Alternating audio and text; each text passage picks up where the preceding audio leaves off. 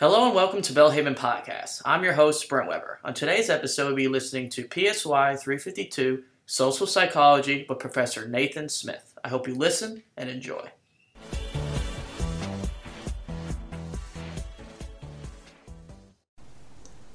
Hello and welcome back to Social Psychology, Sci 352, here at Bellhaven University. I am your lecturer, Nathan Smith, and I'm coming to you once again from my office in Beverly, Massachusetts. Today is an important week. We're speaking about aggression. So, the culmination of some of the previous work that we've been doing. So we'll begin with the unit objectives. What is aggression? What are the biological explanations of aggression? The psychosocial explanations of aggression, family influences on aggression, situational explanations on aggression, and then finally, violence reduction. We'll begin as we always do with the biblical foundations. This you know, my beloved brethren, that everyone must be quick to hear, slow to speak, and slow to anger. For the anger of man does not achieve the righteousness of God. James 1:19-20, the word of the Lord. So we're beginning today with just a general discussion and overview of aggression. So what is aggression? Well, it's a type of antisocial behavior, and it is intended to cause physical or psychological pain. So why do we emphasize the word intended? Well, unfortunately, there's a lot of unintended physical and psychological pain in the world. So we use this word intended to draw a conceptual line that helps us understand different types of behavior. For example, when you go to the doctor and they have to do surgery on you, if that were the case, it can be very physically painful. It can be very aggressive. They will often literally cut into you with a knife. And this is this type of painful behavior. If the intention is bad or evil, then this would be cutting someone with a knife is obviously an act of aggression. But in the purview of the doctor, under the right circumstances, cutting into you is not an aggressive act. It's a necessary act to benefit your health, and presumably it's something you've asked for, or something that's been asked for you, with your best intentions in mind.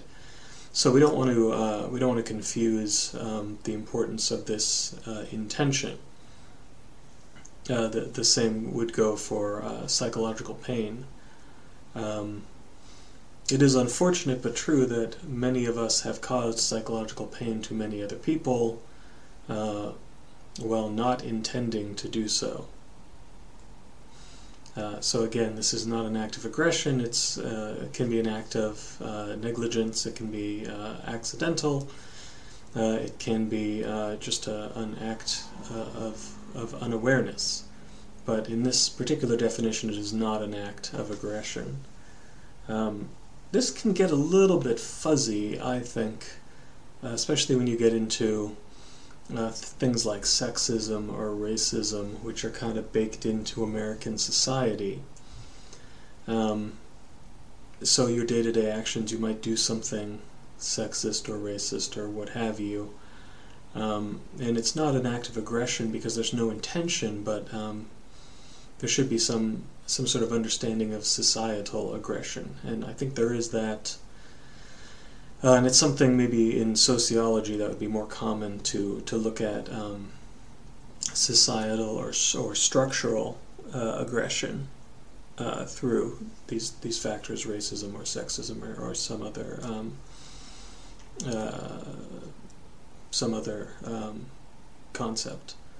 So anyway, so this is what we're looking at when it comes to intention. So keep in mind, for our purposes on the individual level, when we talk about aggression, we're always talking about intention to cause harm, be that physical, psychological, what have you.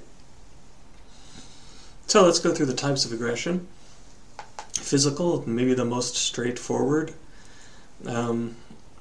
Nothing more straightforward than a punch in the face, and that's a nice example of physical aggression. Although, as we go through the other bits, you'll see a punch in the face isn't simply physical, it's also direct, and it's also active. So let's keep looking through. So physical aggression, precisely what you think of it, a punch in the face is a good example. Direct versus indirect. So now we're talking about, so a punch in the face, what we would say would be direct aggression and also active aggression, and also physical aggression. So you can have direct versus indirect, active versus passive, and physical versus verbal. They're kind of separated here to make it easier to go through, but you could think of it as two of other choices.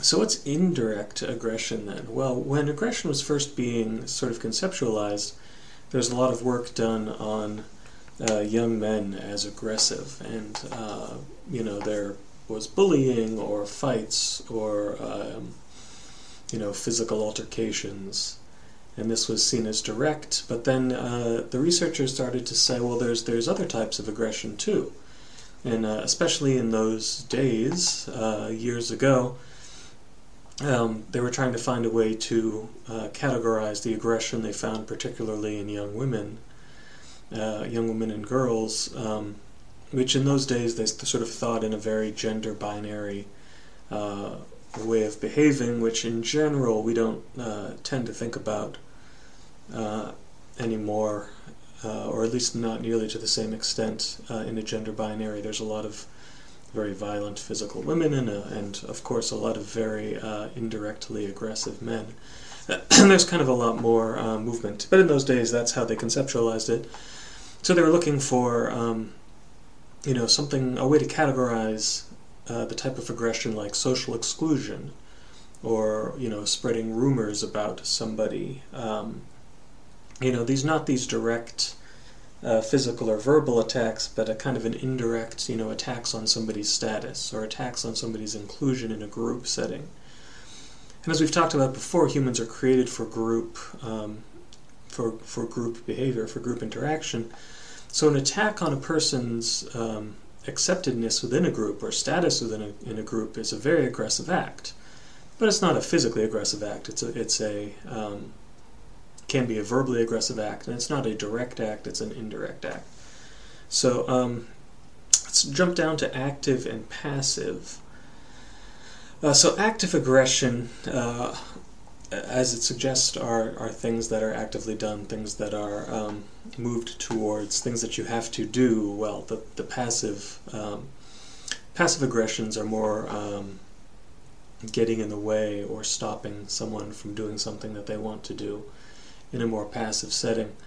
I like to think of passive-aggressive. So don't get the word passive-aggressive as it's generally used in our culture. We're not going to deal with that. That's kind of a misuse and misunderstanding of psychological terms, which is relatively common, unfortunately. But we're talking in this case about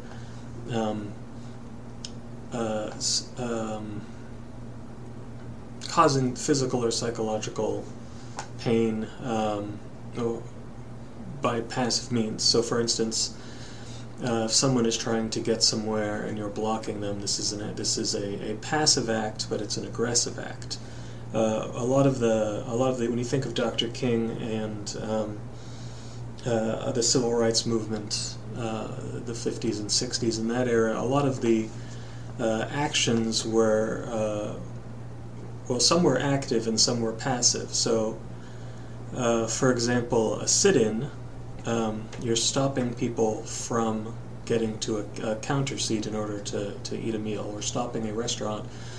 Essentially, you're stopping a restaurant from serving people by taking a space and then not being served. So that would be a physical act It would be a passive act because you're not actively, doing anything other than sitting there. And finally, it would be a direct act. It's a direct action taken against a particular organization or what have you. A similar thing, you go back to the bus boycotts. That was an active type of aggression. You're trying to cause, in this case, not physical or psychological pain, but you're trying to actually cause financial pain on a company by actively organizing to use other means of transportation in order to have this kind of aggressive outcome. And so finally verbal, which is sort of the opposite of physical, and yelling insults in somebody's face would obviously be a direct and active type of verbal aggression, and whispering behind somebody's back would be like a spreading rumor would be indirect and active form of aggression. And then so you had two people trying to talk to each other over a radio or something. Say like two law enforcement groups are trying to talk to each other over radio. If you had a bunch of people passively resisting, singing really loudly or screaming really loudly and disrupting communication, that could be a direct, active, verbal type of aggression. So anyway, a lot going on there, but just keep in mind these three distinctions: the physical, verbal, direct, indirect, and active, passive.